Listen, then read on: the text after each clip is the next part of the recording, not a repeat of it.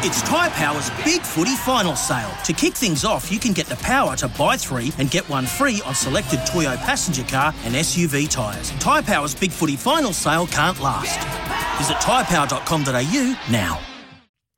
Well, it's a classic of epic proportions, and one film that listeners have been hammering us to do.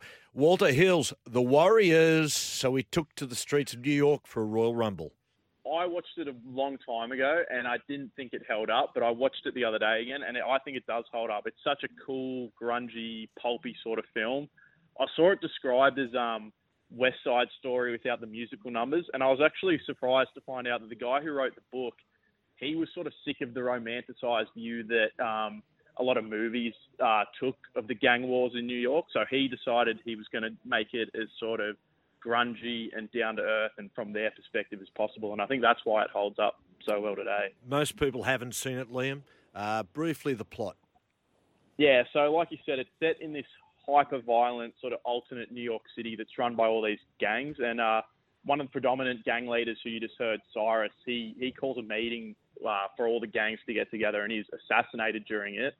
And the Coney Island gang, known as the Warriors, are the ones that are accused of it, wrongly so, though. And the movie basically follows them during this one night as they try to get back to Coney Island with all the gangs and cops on their tail. Ben, you love this film? I loved this film so much that the person who directed this, Walter Hill, probably his most famous film that he made was 48 Hours. I did the double yesterday. Did you? Yeah, I went straight to 48 Hours. But the thing I love about this movie is it's obviously based on a graphic novel, but it's also based on ancient Greek history. So Cyrus going to the gang members and uniting, to me, is like very, it's the Persian, King Cyrus and stuff. So there's little elements in it that you go, as a history buff, there's little stuff flowing through it. Roger Ebert, the critic's critic, he gave it 2 out of 4 stars. He said, but I like the way he describes it. He said it's a ballet of stylized male violence. But Liam, at the time, the way it depicts, that is, in those days, that was the Bronx, wasn't it? Yeah, I think it's exactly right. And later on, he actually sort of took back that review and said that he might have been a bit too harsh on it at the time and didn't look at some of the positives that it did. I think he thought the dialogue was a bit stilted and the whole thing was a bit implausible. But I think it's a real look at the gangs at the time, and it doesn't take that view of romanticizing it. It gets down and dirty with them, and yeah, I think he was right. Hey mate, Beak here. In regards to the romanticizing, I think cinema has taken quite a turn towards, I guess, explaining the story of the downtrodden, whereas I feel like cinema back in the day was almost the view from up top, and you were kind of romanticizing gang life. Were there many movies like this back, in the 1970s, I think it was? Were there many movies 70. Telling the story of the downtrodden and giving them, actually humanizing them? That's exactly why I think it had such an impact when it came out, because even though the critics didn't like it, Kempy, the audiences really responded to it, because I don't think anyone had seen anything like this before.